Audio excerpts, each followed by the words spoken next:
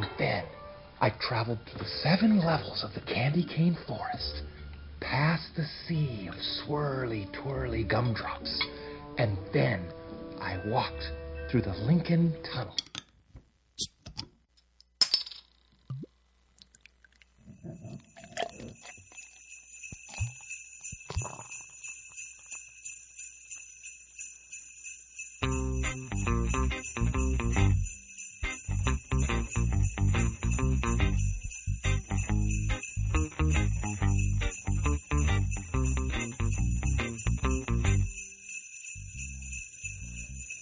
Happy holidays, craft beer fans.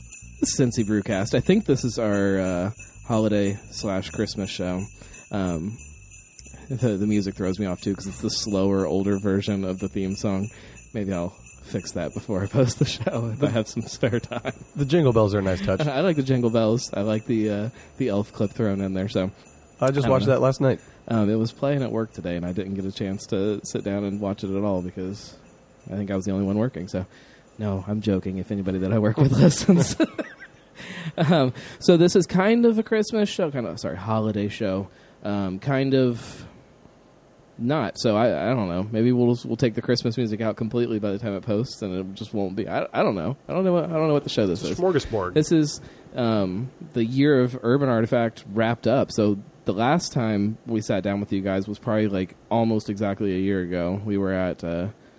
No, we did one show after that where we were in the tap room for last year's Christmas show. Mm-hmm. So it was almost a year ago, and we spent a lot of time talking about how this year was going to be the year of Urban Artifact, and I definitely think it was. So jumping ahead, joined by Brett Coleman Baker, Scotty Hunter. So you guys are sort of regulars on the show. I think you are in like the elite club of member jacket wearing guests on the show. I don't know how many appearances you have to have for that, but I think you guys, definitely Brett, you're probably at like 6 or 7. Yeah, I think I'm 2 hands now. So you guys are definitely friends of the shows. We'll call the elite club. So people have to know who you are at this point, even if they don't listen to the show. You guys have just been making a whole lot of noise here in Cincinnati. Hate us or mildly dislike us, we're here. I don't know that I've met anybody that hates what you guys are doing. I think that there are a lot of people that are surprised that it worked as well as it did. I know there were a lot of people when you guys were getting ready to open that said that this just couldn't work. How Cincinnati's not a good enough beer city to support a brewery that's going to do wild and tart beer. It can't work. And watching how not only has it worked, but how it's evolved just enough to become something really, really great and really special, and it's been fun to watch. It's been a lot of fun to be a part of it, and those people weren't necessarily entirely wrong. It's been an uphill climb, an elevation of the Cincinnati palate, if you will, and people aren't entirely wrong when they say wild and sour isn't really possible. Wild and sour together, great. Sour by itself, great. What we have found through a lot of trial and error is wild just isn't nearly as popular as we'd like it to be. It's just, it's a style without that acidity that's just really intensely flavor forward, and it doesn't have necessarily that balance brought on by the acidity that kind of makes it work in people's minds, and it's something we do a way lot less of. Do you think that's a problem with the actual wild beer itself, or is it a problem just with people's expectations when they come into a place like Urban Artifact? They're expecting something that's sour. That's a great question, and I think it's a little bit of both. I think in general you don't see very many just wild-only beers in the marketplace because people come to expect acidity when they smell those smells. I know, at least in my mind, that's the first thing that happens. You smell that Brett L. kind of sweaty, goaty character, and you're like, oh, man, am I in for a tart treat? And then if it's just a wild beer, it's not. And, maybe you're a little let down, maybe not. But it seems to be that those flavors are a lot harder to grasp perceptionally. And then same with our taproom. You hit the nail on the head. I think people have gotten to the point where they come in and they expect our beers to have some level of moderate to intense tartness, and the wild beers just don't have it. Well, even the beers that aren't necessarily wild, Milkman, we had some people over the other night, and we cracked open a can of Milkman, and they were tasting, oh, this doesn't taste sour. And I'm like, it's technically, it's got lacto in it, but I mean, it's not an in-your-face, sour, tart beer. It's not biting. But that was the expectation when people saw Urban Artifact. This is supposed to be sour. So, I mean, there's both sides to it. Is it good or is it bad? Is it, you want people to form that expectation when they walk into Urban Artifact or not? I don't know. It's a marketing debate and something that we talk about a lot, and it's a fun challenge to figure out. And I think something that we've been learning is just that customer expectations need to be managed, and beers like Milkman, which we find fantastic. People have come to really know us, for these really intensely sour, these big fruit forward flavors, and next year we're probably going to roll Milkman down to just a taproom only release, and something else will be coming in its spot that fits kind of more of that intensely sour flavor, decadent, intense range. So right, it's. I don't know. I mean, there's definitely good sides and bad sides to it. When you walk up to a shelf and you see a beer from you guys that you haven't had before, to have some kind of expectation can be a good thing. But then I don't know.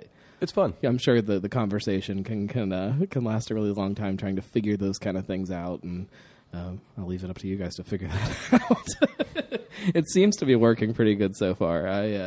There hasn't been a lot of beers that you guys have released that I've noticed people say, well, this, overwhelmingly people say this kind of missed the mark. I think you guys have hit a lot of home runs this year. But, yeah, and I think, a lot of that really goes to our first year and a half of draft only. Like right. we dumped plenty of batches. We tried a bunch of different stuff, and we really found our footing. So there wasn't necessarily the wide touch points, on draft as it is in package. So we already kind of figured out a lot of those things, which I think helped immensely when we finally made it to that step to bring in the cans and bottles and things like that. Does it make you nervous for kind of the future? The next year, the years after that. There's this whole new expectation that's been built of what a packaged release from Urban Artifact is. I think from a brewing standpoint, it's exciting. We did a lot of new recipes this year. Basically, all of the Midwest fruit tarts were all new. A couple of them made comebacks from the previous year, but very few repeats. So it was a lot of kind of swinging for the fences and really hitting it for a lot of these. And I'm excited for the years to come to kind of, especially 2018, is really just hone and perfect.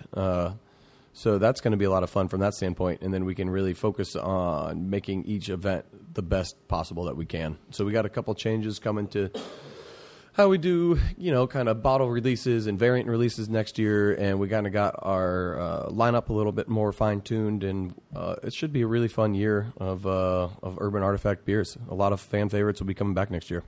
As far as the Midwest fruit tarts, which is a whole conversation in itself that I absolutely love, only you guys would have the balls to create your own style here in Cincinnati. We get tired of trying to mix together styles. It's like, no, this is what it is. It is its own thing, and that's for sure. Are all of those that we had this year coming back, or are there going to be some of those that kind of change around a little bit? I think most of them are coming back. I think we are tweaking a couple, like Hippodrome's getting dropped for next year. Which was our wild double IPA, and that's getting replaced with something new. And then we'll maybe switched a couple months on some of these releases, but I think most everything's coming back, if I'm not mistaken. Yeah, all the Midwest fruit tarts will return that made it to a large-scale batch. Now, there was some small-scale stuff that was taproom only that is not likely, but there will be other small-scale taproom only ones that will show up. And then, we'll see really what 2019 holds, because there's a prevailing thought that, a lot of seasonals only have a certain shelf life in terms of number of years that they're viable in the market. Maybe we make these Midwest fruit tarts that exceed that, but What I think is so interesting about the thing that I love and hate about them is that so far it seems like all of them are flying off the shelves as soon as they get on there. So it's a seasonal that you've got to get to your retailer or here to the tap room and grab them as soon as they're released, or else you're going to miss it this year. And so it's not necessarily the seasonal that is just in your face all season for 3 or 4 months or whatever it is. Yeah, we don't. I mean, we don't. That's what I love and hate about it. We don't try to run them like, I guess, your typical seasonal would be for a brewery, and that it's meant to be there, in and out in essentially a week at our distributor and going to accounts and on the shelf because we want you to drink it fresh. Right. Like that is why we produce it at the quantities that we do. Is that it is meant to be drank fresh. Well, and it seems to me like for a really long time, like that education side of most beers meant to be drank fresh was going really strong for a long time, and maybe it's just the people I'm hanging out with now, but it seems like there's this weird shift now where everybody's saving stuff and waiting and trying to sell it in their basement, and do you guys see that where people are trying to hold on to some of these longer than they probably should? Yes. Yeah. Like I don't get really excited when I see like posts on Facebook and stuff like people trying to trade like Whirligig or Squeeze Box, and I'm like why do you still have that? That should have been drank 6 months ago when it was fresh and tasting the best. But to each their own. We can only do so much. I think the bigger issue, at least with the Midwest fruit tarts and things like that, and the variants of those, is that there's a perception that, and it's true, a true fruited barrel-aged sour you can age for, who knows how long, let's say up to 5 years. Right. And trying to educate consumers now that this is not that. It's different than Escapement or something like that, which I drank at the block party. Oh, and although I got it right when it was tapped and it was very smoothie-like, it was freaking delicious. I was picking raspberry seeds out of my teeth. Nice.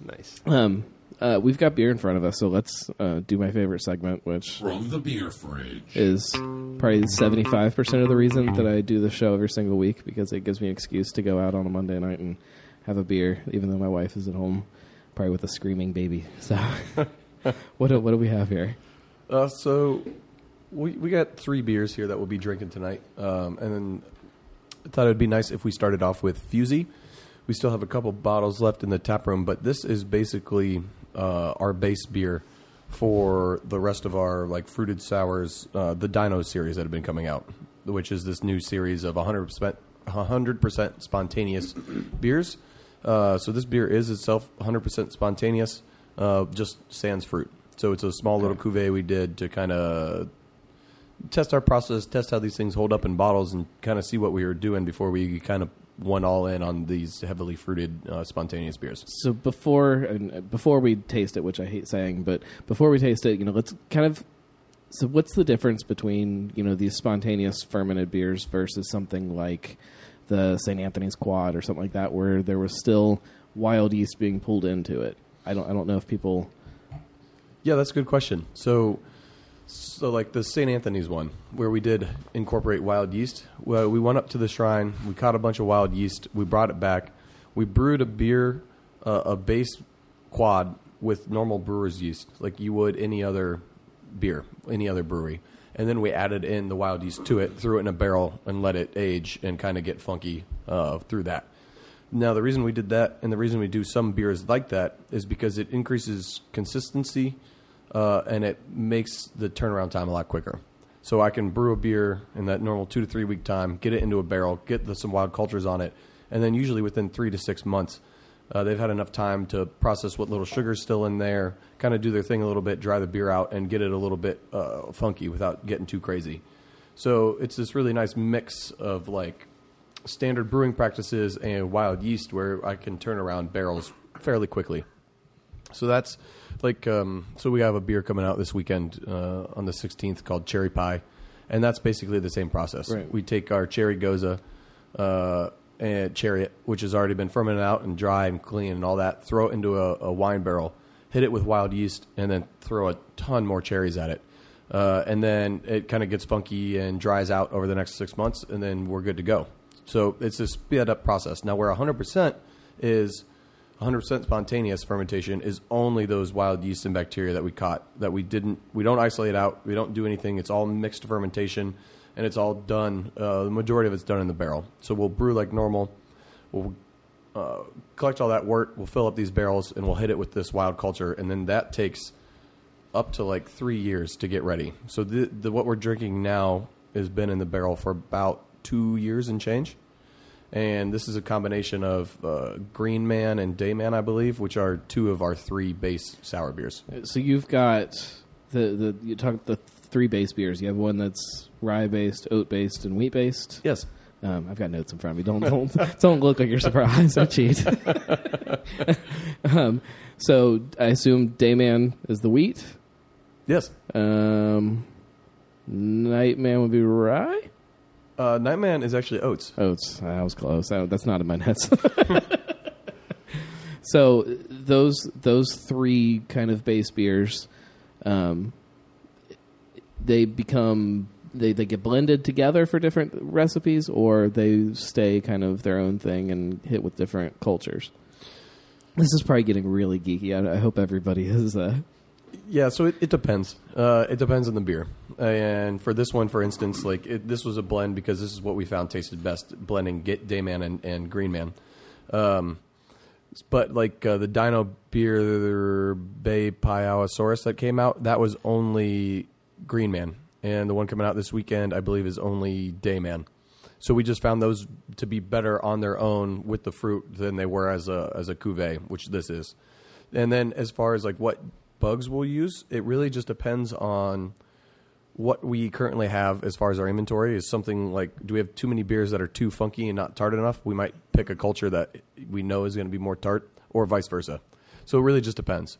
So how many cultures do you guys have at any given time? Because I assume that they change on their own too over time. It's probably not something that's stable that you can just have a whole fridge full of the same thing forever. It's going to kind of get a little spontaneous. We have 4 really the majority, 80 to 90% of our barrels that are 100% spontaneous are one of 4 cultures, or maybe a blend of wild caught cultures, and then the rest 10% are things that we're trying out that are new or different. And then we have a backlog of I think I have 20 jars that are ready to go and be propped up into these wild spontaneous pitches that we'll then be able to use. Well, I mean, I have more questions off of that, but let's try this first. So, I was sipping it while we were talking, so I cheated a little bit. But super effervescent. It's got this really great little I don't know a good word for it, a tang that hits that's different than we're right off of a really fun weekend with Street Side's Barrel Aged Sour, which was a great wine barrel aged sour. But when you try something like this that has that little there's a little snap inside there that's very different, that tastes like outside, I guess is the best way to put it, if that makes sense. Rustic. It's fantastic. It's one of those beers that I think you could kind of convert wine drinkers really easily over to beer with. Yeah, it does kind of have almost like a white grape type quality to it, and it's something that I found that a lot of the cultures that we've been catching locally, they don't get funky. So I'm sure you've had plenty of sour beers. We all have that are this traditional kind of Belgian influenced funk where it's very Brett forward with a really strong lactic present. Well, what we've kind of found that we've been catching locally is these weird, really tame, more kind of fruity, pear and peach and kind of apple-like esters, much less than just in-your-face funk. A little bit of that outside-y kind of wet leaf, kind of fresh fall day kind of taste. I like that outdoor. But it's just really, it's a lot different. And the acidity, while present, isn't overbearing. Well, the dryness of it's fun because it finishes pretty clean as far as the lactic side of it, but then you're left with that fruity kind of outdoorsy kind of thing that you can still taste it, but you don't have that that big sour note that kind of hangs out the whole time afterwards too. Like it's a really neat beer. I want to try it with food. I want to try like this is a neat beer. And this is something, as Scotty was saying, that does age well. This is all the cultures are live in it. They're all wild. There's yeast, there's bacteria in there. This is all good stuff.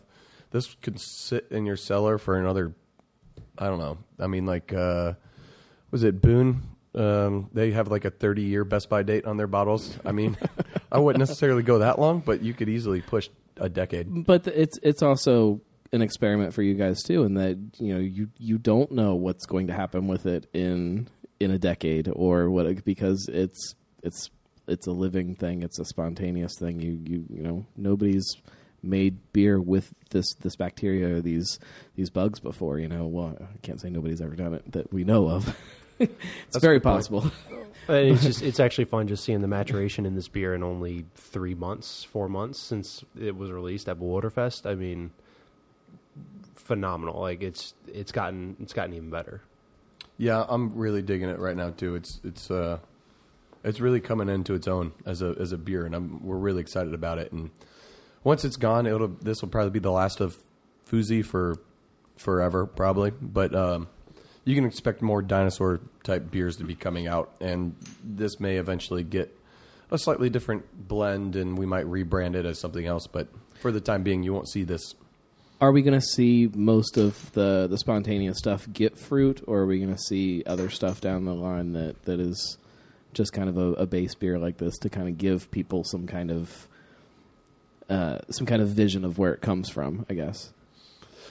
Yeah, I know that didn't I work don't out know. necessarily with a Goza. I loved when Harrow was on tap because you had that base, and I know that the mass of Cincinnati may have not cared about the regular Harrow once it was next to Pinwheel or something, but I think Harrow might be making a small return in 2018. I would like to at least see it in the tap room for a little bit, so we'll see. I love being able to do those comparisons back and forth between some beers and kind of see that that progress from A to B to whatever. Yeah, I'd really. It is a lot of fun, and it's cool to see because, especially since it's the same base beer, how it kind of changes and little tweaks can make it taste so seemingly different between Gozas, and it's all the same base beer. We do the same recipe for everything. Maybe a couple minor tweaks for slide rule, obviously, but like in salt levels, we'll kind of push and pull a little. But yeah, I think that'll make a return. As far as the fruit for the Dino series go, I don't know. What do you want to see? Maybe we'll do. We're gonna obviously skew very fruit heavy, and those beers are all start at 5 pounds per gallon minimum of fruit, which is just insane. We literally have to take a single oak barrel of beer, split it into 2 different barrels, and then we fill both those barrels all the way to the brim with fruit. And then at the end of it, we'll combine them back into one barrel, and we still only get about 60 gallons of liquid out of it. But you get this just super over-the-top, intense, fresh fruit taste and flavor. Well, I mean, in the blog post that Josh wrote kind of about the spontaneous fermentation, I don't remember what the actual number that he said of tons of fruit that went into the 4 barrels or something that was made of the 2 Dino beers, but it was kind of an insane number that you think about all of this fresh fruit just being packed into these beers, and I don't think people realize what goes into what maybe people do. Maybe you guys have been that shift in people kind of figuring out what goes into it. I don't know. We try to put the amount of fruit that we use on a batch on the labels for that reason. We think it's a really cool number to see, and it's really neat. And hopefully people are realizing that like it is a lot of fruit, and it does make a difference, and it is a different flavor profile than flavorings or extracts. And while one might not inherently be better than the other, I think there is a inherent better product. So, well, and I've noticed too when other breweries are releasing beers with actual fruit or not actual fruit, sometimes you like to chime in and ask the question of how much fruit went into this, and I think there's something very valuable. We'll use the side of the people who are using real fruit, to saying, that's great. You guys are using real fruit. Tell everybody how much went into this. Tell us this process. And before we head too far down that wormhole, I've seen the biggest response in folks when you have like a relative measure. So when I can compare to the Goza fruiting rate to a Midwest fruit tart, and then even a Midwest Fruit Tart to one of the Dino Series beers, like that's where the big impact Right. is, where I can say, hey, slide rules a pound per gallon of raspberries. Gadget is 2.5, 2.6 or something, 2.7. pounds of raspberries and blackberries, and people are like, oh, that's when their eyes really bug out. The biggest way I've been able to kind of show people this is just pour them a glass of Love Letter. And when you see that glass afterwards with that coating on it, and it's like you just drank a half a peach, you know, like to put that into some kind of visual for people, I think is pretty powerful. So, talking about, you know, going back to talking about the spontaneous fermentation side and the I don't know, the consistency of it, the process that goes into that, you know. We saw pretty early on you guys collecting lots of wild cultures around town and starting that process. Mm-hmm. And then, you know, you guys have said like maybe a little more than 1% of those actually end up as anything that could possibly be used for something. Yes. On the other, the tail side of it, once those cultures have been harvested, what do we yeah, once like they've that. been collected and they do get into a beer in a barrel, is that side of it fairly consistent to where you guys have tamed that culture enough that you kind of know what it's going to do? Or Kinda. It sets us up for very good success for a lot of the barrels. And there's still barrel variation, like a decent amount. And so maybe some of that's coming off the fruit, because we don't often or ever pasteurize the fruit coming in for barrels. We'll bring in whole fruit for that, and we'll freeze it to kind of break some of those cell walls and help flavor extraction. But we won't ever cook it. It's all fresh fruit, stays fresh, and I think that kind of adds a little bit of this unknown factor.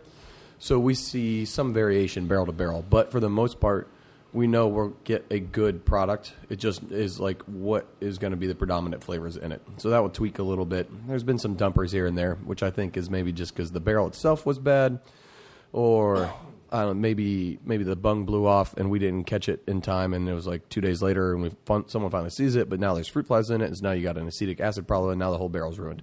So there's some weird variation here and there, but for the most part, like if you get a good culture, you take care of it well, you keep temperatures in check, you keep the barrels in a decently humid environment, you're going to have some good success. I mean, in my head, up until, you know, the last year or so here, you know, when people said spontaneous fermentation, I just had this vision in my head. It's, you know, the Belgian brewery, and they open the roof and whatever the hell blows in, and then they close it up and it ferments perfectly. And that's just, in my head, that's what it always was. And I logically I look at it like, well, no, that can't be the case. You know, there's got to be more to it than that. Mm-hmm. And I think it's fantastic that you guys are here in Cincinnati, Ohio, kind of teaching this huge, you know, breadth of craft beer drinkers kind of what it, I mean, not necessarily what it always is. I'm sure there are people doing it some very different ways, but what it can be and how you can use some of that uncertainty to build something that then has some more certainty to it. Does any of that make sense? The way? Yeah, it definitely does. And it is all about kind of that taming the wild aspect and just letting it do its thing, and us kind of help corralling it in the right way. And yeah. Was there ever a fear that this wouldn't work? No, not really. I mean, at least as far as like the liquid tasting good, the fear of people not accepting it was always there, and still kind of is to this day. You know, people turn and change on an instant, so that's always there. But like the fact that like these Belgians can do it, and they didn't know what the heck they were doing, you know, 400 years ago, and they're still able to crank out this good stuff. It makes me feel confident in the fact that we have modern biological practices, and we have microscopes, and we have different assays we can use to you know, test this product and see what we're working with, and use modern science to make great products. So if anything, I was very confident in the fact that we could make this work and make it taste good. Well, there had to be some kind of, that was a long process from the day you guys opened to when even the first barrels started rolling out. There had to be a lot of people in your guys' lives that were like, hey, you guys, are you sure about this? You know, you sure you don't want to make, you know, just an IPA and, you know, just, you know, put it out in cans or something for, like, there had to be those people that didn't believe in it, right? Oh, a lot.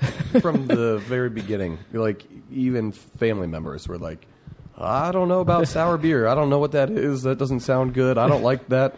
But that's why we have the identity that we do, though, because we didn't listen to that. We didn't budge on that, and we just kept strong with what our vision was. Like, that was probably the maybe easiest and yet most challenging thing to do, because, I mean, you know, we left easy sales on the table, essentially, because we didn't just brew, you know, a golden ale, or we didn't just brew an IPA, or we didn't just brew whatever the flavor of the month was. We stayed true to what our style was. Well, and throughout this whole process, you've still maintained a tap room that has live music 7 nights a week, which, again, shouldn't work in a brewery. That shouldn't, you know, exist. There's lots of things about stuff that you guys have done that just doesn't. I mean, not that it doesn't make sense, but it doesn't make sense. And like it, to me, that's the wild culture of the whole thing. Is it's like a Christmas miracle. So there we go, Christmas show. There it is, tied in. I mean, it really comes down to like the feedback and listening and seeing how things work, what's working, and tweaking and adjusting. Like, nothing is exactly the same as when we started. Whether you're talking music, whether we're talking beer, just nothing is exactly the same. That's where the old Midwest fruit tart style came from. We didn't create that. That was a thing that our customers in the tap room wanted, and that they're the ones who pushed for it to happen. Like when we first brewed the Gadget, which was the first Midwest fruit tart we made, we were just talking with our bartenders and like, hey, what do people want? What are customers asking for? Well, they want really sour and they want really fruity. Well, okay, we'll do both those. And then the Gadget was born. And then from there, it's kind of just been full steam ahead on this weird journey. Was that the point, like, to you guys that all of a sudden some kind of light went off and you kind of saw this grand vision of, you know, I mean, the Midwest fruit tarts once a month had to be kind of at that point, right? Where it was like, oh my God, we need to do more of these. They need to be in packaging. They need to be on shelves. They need to be something that people can get on this consistent basis. Whereas, you know, the barrels, you don't know when that kind of stuff is going to be ready. Yeah, to some extent, but I think for me, at least personally, it took a couple of those large scale batches. So the Gadget was a full 60-barrel batch. That was our first 6-pack bottle format. Yes. Yeah. And, you know, I was talking to our distributor, and he was like, well, our brand manager, he's like, well, I don't know about this many cases. I was like, just trust me. He didn't pick up the full allotment at the first pickup, but it was all sold in a day.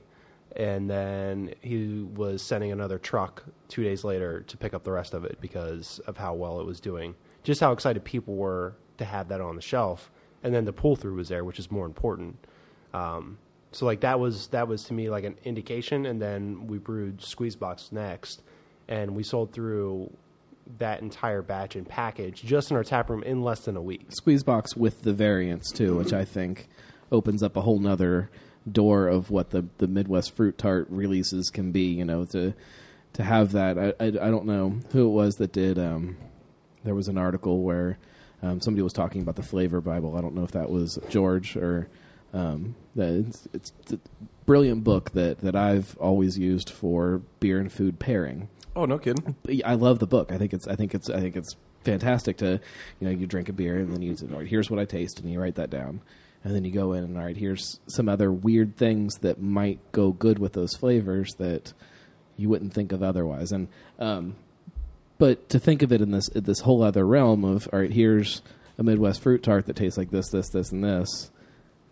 Building off of that, we can put this with it and this with it, and just really kind of play with these ideas and try different things. And each year that it's released, it'll come out with something different, and like that's a really fun idea to me, and I don't see a lot of places playing with that on regular releases. I mean, granted, you see, with Dark Charge Day just happened, and they do variants every year, and but it's variants on the same beer, and it's variants on the same flavor, and to have something like this where it's on a consistent basis, it's different, it's fun. I don't know why everybody doesn't do it.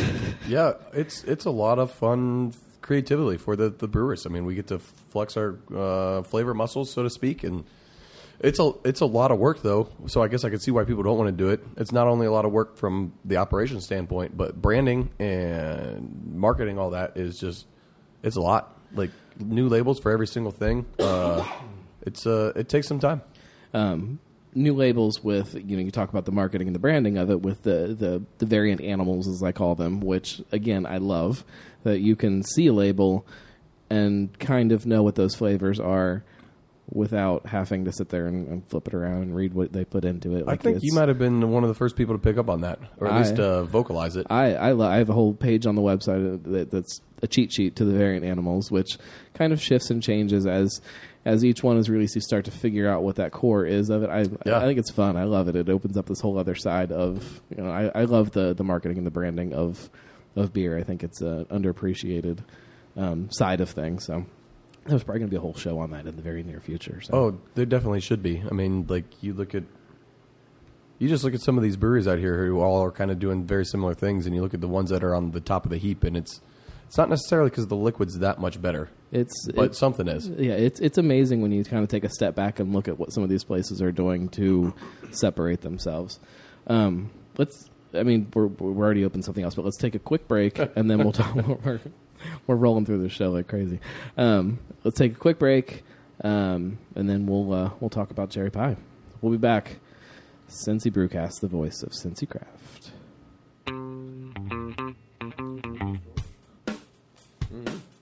He never hit me back. I don't know what happened to him. There's no need to be uptight. Beer is about having fun. The dream is definitely the fact that we went from homebrewing in a garage to where we are today. Right? That is the dream. Where we go from here, sister called? We're gonna continue to figure out as we grow. And we don't know the answer. I don't know the answer. Who's that? Do what? Who was that just Can talked? you have more fun with your clothes on? I don't think so. You're listening to Cincy Brewcast, the voice of Cincy Craft. I haven't talked to them in a while. I hope they're doing okay. They haven't hurt. I haven't seen them in forever. This is Steve Shaw. This is Eric Bosler. Hi, my name is Kamal Nagy. Hey, y'all. This is March Sean 1st. This is Brett Coleman Baker. Hi, I'm Scott LaFollette. Hi, this is Evan Rouse. I didn't know Ben was at Rivertown Brewing Old Company. Firehouse. Urban Artifact Brewing. I did hear that. Braxton Brewing Company in Covington, Kentucky. Oh, hopefully they're doing okay then. In Northside. In Hamilton, Ohio. Bellevue, Oh, Kentucky. wow. Mar, Ohio. You're listening to Cincy Brewcast. Cincy Brewcast. Nail You're those listening to Cincy Brewcast. 3 core The beers. voice. That's all The you voice. really need The to do. voice Sustain of things, Cincy but Craft. I don't know how you kind of push to that next level. If they even Hi, care this is about Mike pushing Stokes that from next Cincy level. Brew Bus. It kind of seems like Cincinnati's they don't. craft beer Like, scene is they're growing, just cool and we doing want to whatever. take you to those locations. Just Here at like, Cincy Brew Bus, you could we get people to love drive to out to introduce Williamsburg people to to craft do beer something, here try locally in something Cincinnati. different. We have an amazing craft beer Chugging scene. along, We have shipping lots their of beer routes to to choose Williamsburg, from all this and a lot of different places we can Who visit. knows? Cincy Brew Bus is Cincinnati's certainly not premier selling and it all here in original Cincinnati, craft I know brewery that. tour. We're the #1 rated tour for No, I don't breweries see it hardly on anywhere anymore. TripAdvisor. We're the #1 rated food and drink experience on TripAdvisor. Yes. And we're also Oh, like the #2 total tour DPs? overall on TripAdvisor here for Cincinnati. At Cincy Brew Bus, we provide a VIP tour experience for the novice and for the expert craft beer I worry drinker. about a lot of places. We like to take you out, show you how the beer is made, There's a lot of tell people you that about don't seem Cincinnati's concerned about rich it. I don't know brewing if that's history, just what they and at the same time make it have seem fun, like, or do some trivia, and drink some locally made, fresh I don't craft know. beer. People like to say a lot of things. The actions. I look at Cliche. the Bud Light drinkers out there as a forest to be harvested.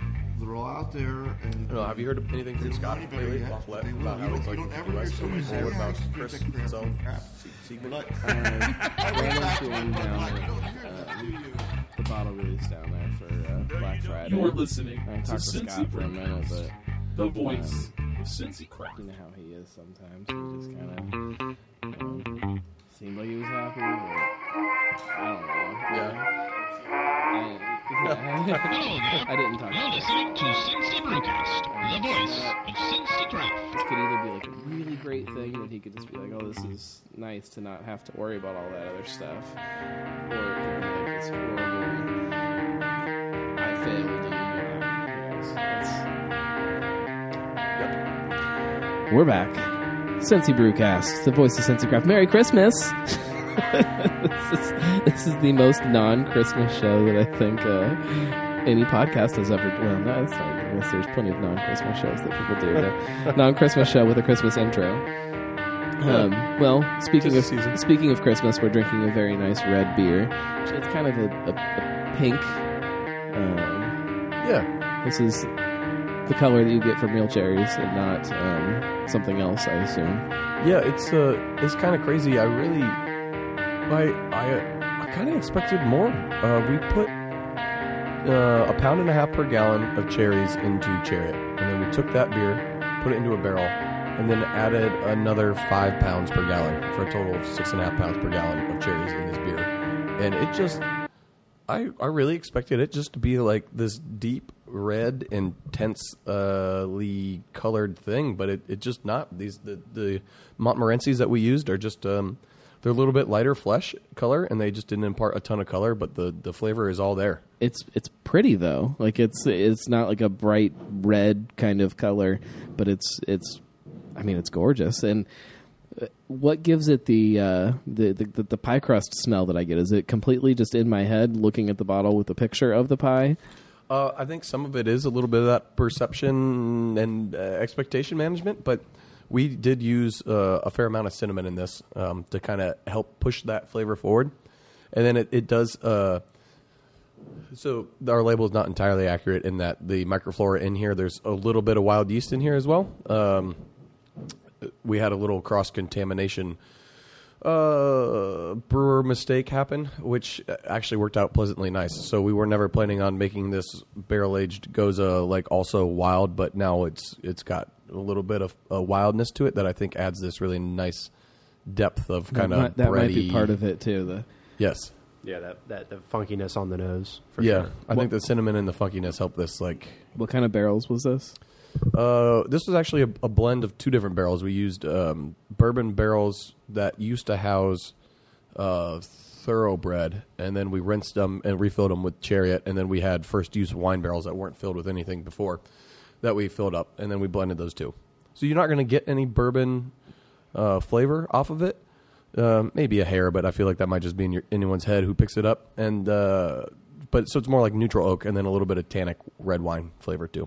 Again, a really fun beer. Like my fear with a lot of these Goza variants or the Midwest fruit tarts is that people aren't sitting down to like take their time and really like dig into these.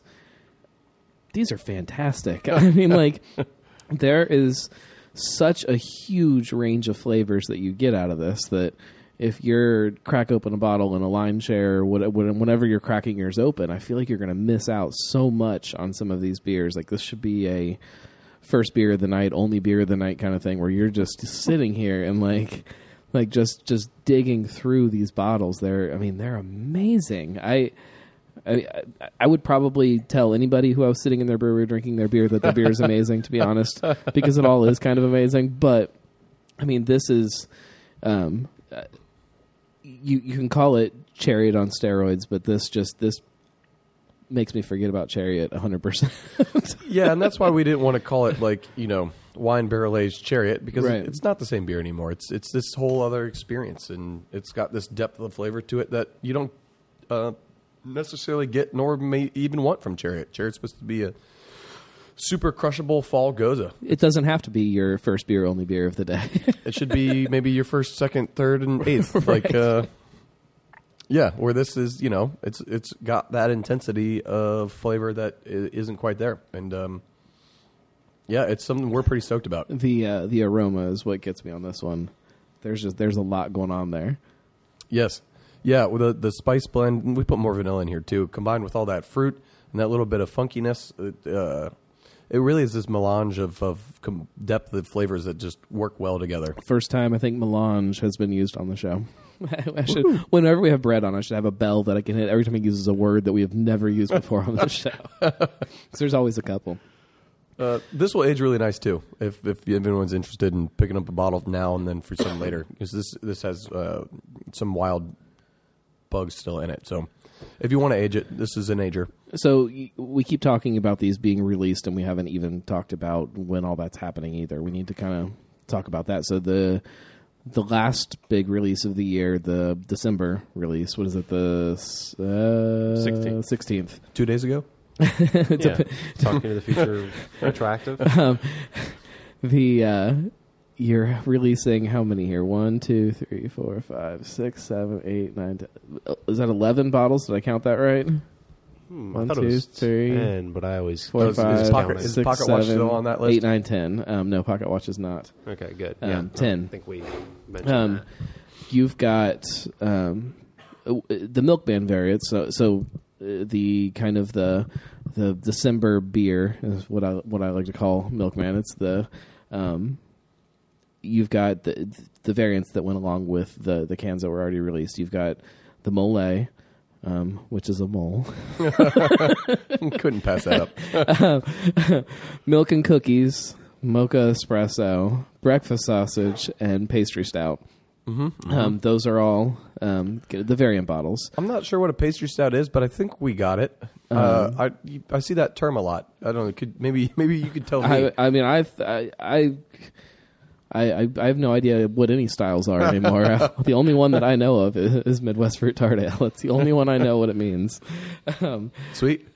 Job well done. The barrel aged side of it, though, which I think is the one that people are really getting kind of excited about and starting to kind of, do you guys see what they're doing over here? And this spontaneous fermentation thing that's going on with the Dinosaur series. So the second Dinosaur series is Pteranodon, which is peaches.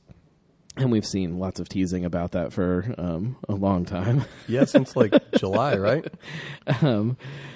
Cherry pie, which is what we're tasting now. And then we have Rye Barrel Spice Cake, which is OIO. Rye Barrel Stout with vanilla beans, nutmeg, cocoa, star anise, orange zest, cinnamon. So laundry list. It's but again, a perfect winter beer if I've ever heard of one. You guys, it's so winter good. beer is very good. And then the 2 barrel-aged variants of Slide Rule, which, again, if this is any kind of indicator of how close it sits with Slide Rule, it's a whole different kind of world. Ornament and... how do I pronounce this? Semifredo? Semifredo? I mean, I use the American version. Ornament is chocolate, raspberry, and fresh orange zest. So I'm thinking one of those orange things that you break open, chocolate but orange, with raspberry. But raspberry chocolate orange? Raspberry chocolate orange. Yeah. Which does not exist, but it should. Does it really not exist? Because I feel like it should. No. You have to break 2 of them apart and then reassemble. They really don't sell one that mixes both together? Because I know they sell raspberry ones. They do. And I know they sell orange ones. They do. Have you Googled it to make sure it doesn't exist? Definitely. This is crazy. Mind blown. Get on this box. The Semifredo has an extra dose of vanilla beans. So chocolate raspberry with vanilla beans. Really, what's become a criminal amount of vanilla beans, given the current state of the vanilla bean market. But yes. Yeah. So you guys, if you don't realize... How many vanilla beans do you guys use in this national market of vanilla beans? You have to be making some kind of a mark on things. We use pounds and pounds. It's just insane how much vanilla that we end up going through.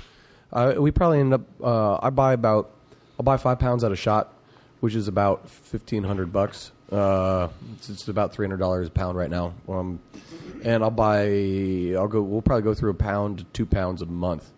So we're cruising through some vanilla beans. And being the second most expensive spice in the world, it's not like it's not the best thing ever, but it's totally good. And a lot of people would tell you that it's just as good to use a vanilla extract and say you're crazy for using whole vanilla beans. And they would be wrong. That's what makes it all so brilliant. Yeah, that's fun. And then we get to Extract's extract. I mean, yeah, I guess you can get custom ones blended, but most people you get whatever extract you can that meets TTB requirements. Like we can kind of shop the market around. Do we want Madagascar, or do we want Tahitian, or do we want Mexican? Do you want to go with the bourbon vanilla beans, or there's a whole bunch of different ones, and it's fun that we get to kind of pick and choose and play with that. How much of a difference between all of the different vanilla beans is there? It's akin to like the differences in different like single origin coffees. It's on the same level. There is a lot of difference. Some of them like are more like maybe like a little chocolatey, or others might be like this generic kind of sweetness, and then others are your typical kind of like oak and vanilla, like what people think of when they think of like vanilla extract. It really is this huge gamut of flavors that range from mild to very intense. And we've often found that depending on what we're trying to go for, if we're just going for like a rounding out of flavors and kind of generic, like bringing the fruit flavor that we're highlighting up, we're going to want to go with a very mild vanilla. But if we're calling out it's actually vanilla, like Owler, we'll use the most intense vanilla that we can get. How does that work with the fruit side too? So when you're adding fresh fruit into a beer, how much variation do you get from one batch to another, from one order of X fruit, whatever it happens to be, based on the ripeness, based on that stuff? Like how... The nice thing with the fruit is that it's year to year there might be some slight variation, but like we use so much fruit. I think we're on pace for like 80,000 pounds this year or something ridiculous. So with the quantity of fruit we use, I can buy in a large bulk amount, and I'll buy from suppliers that basically harvest in their whole year's supply of sales at once, and then it's the same through the whole year, and they keep it frozen. So each year might be a little different, but for the most part, there's a fair amount of consistency. If we're buying fresh, it might be a little bit different, but these big bulk frozen suppliers, it's all about the same.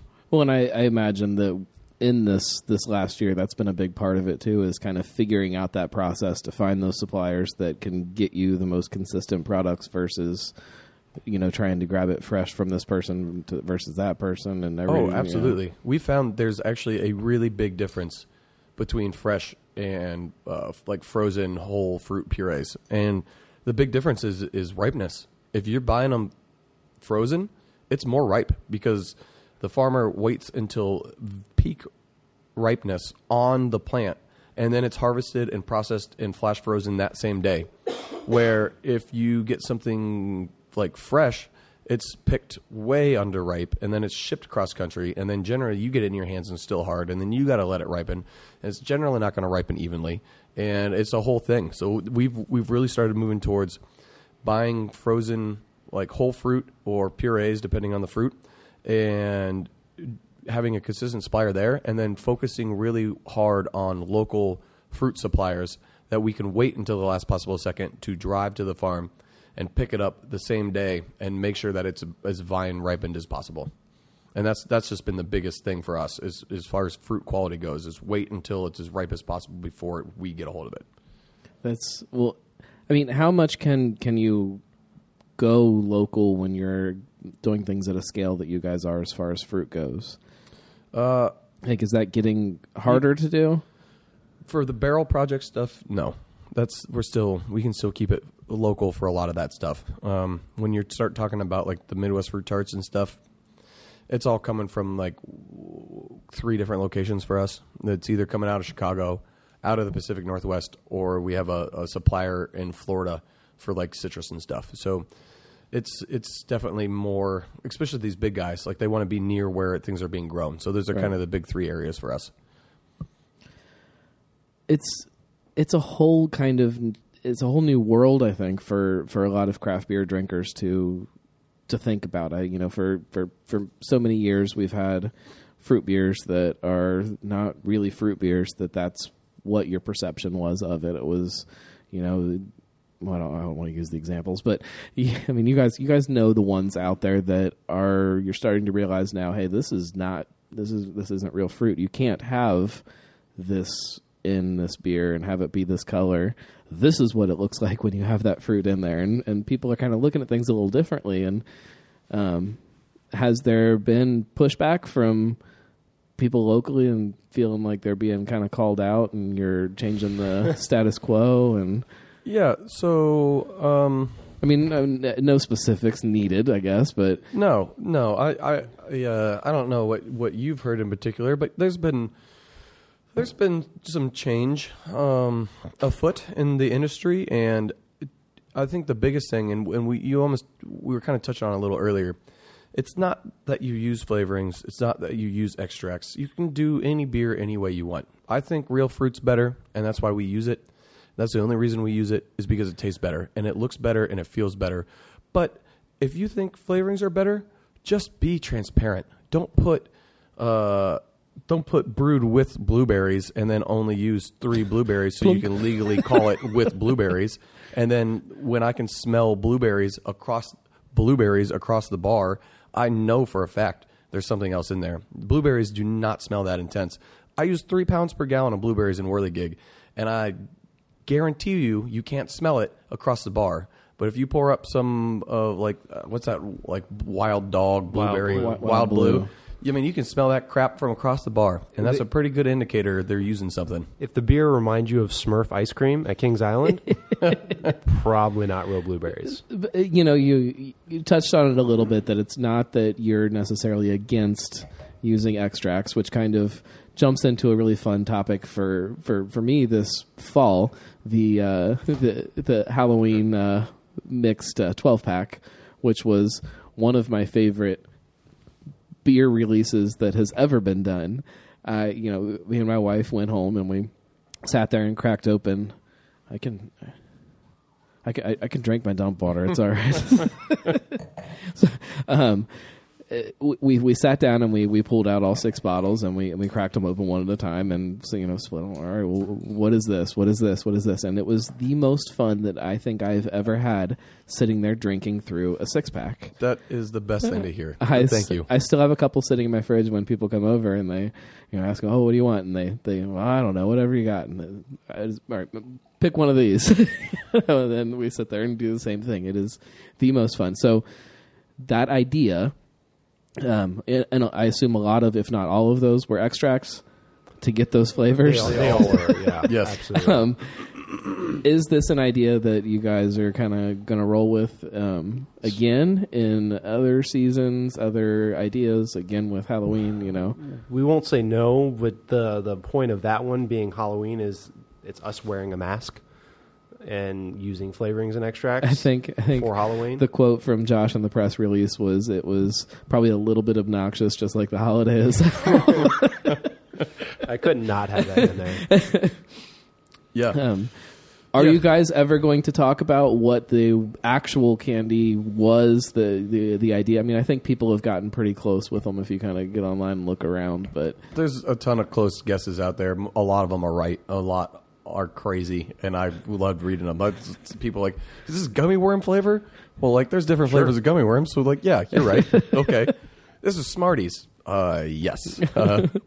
Was it Smarties? Was it gummy worms? Was that our intention? No, but if that's what you taste, then that's what you taste. So I think originally we were going to come out and say what everything was, but I think we're not going to do that now. I think we're going to just keep it a mystery.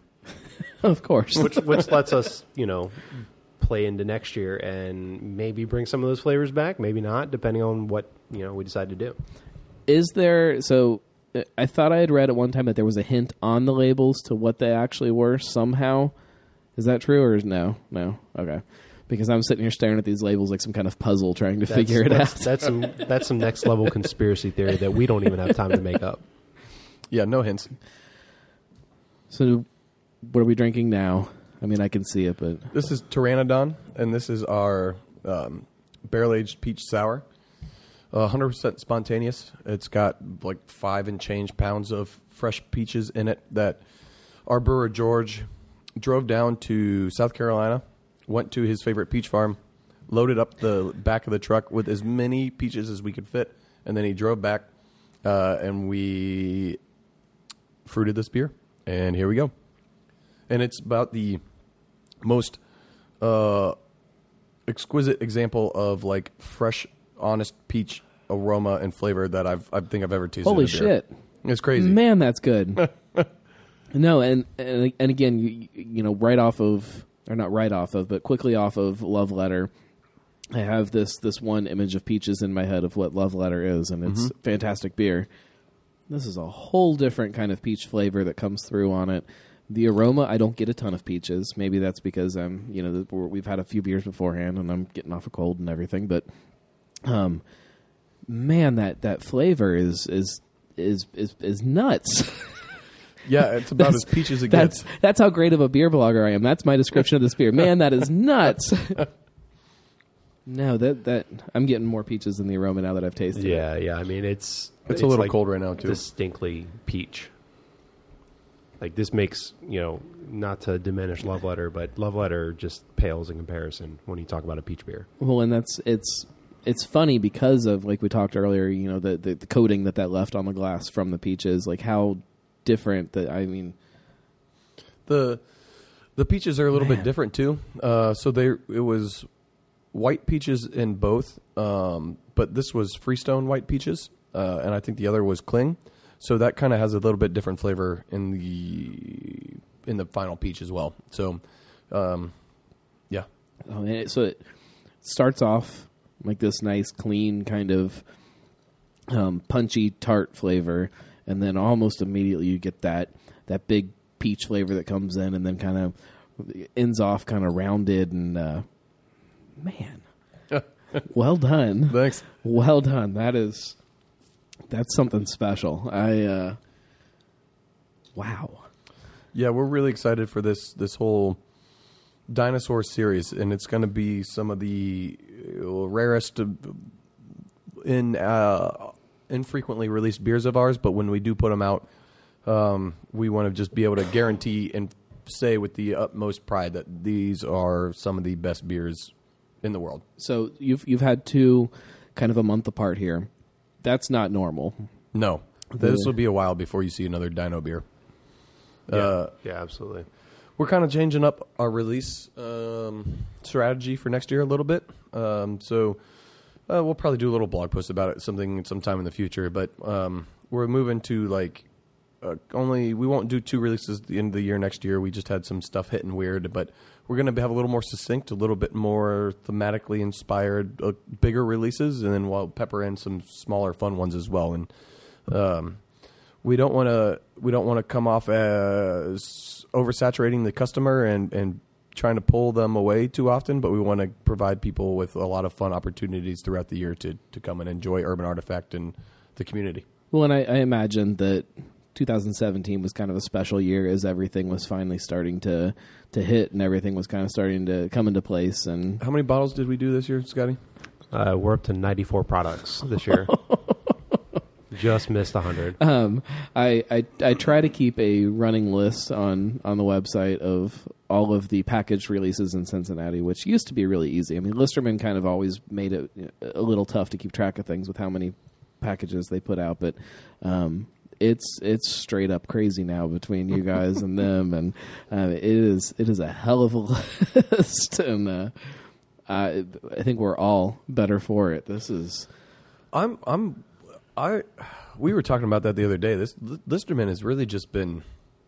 It's amazing how often they can kind of just refresh and kind of keep the old with the new, but drop what's not working and seamlessly bring on new styles and beers and products. And it's really just really been fun to watch them this past year too. Have really come into a new own of theirs. Well, I mean and I'm really curious to kind of look back at this Cincinnati beer community and the breweries that are here in 5 years and 10 years and look and see how that kind of works with everybody. I mean, places like Mount Carmel who are almost, I don't want to call it like a militant steadfast of here's who we are, here's what we do.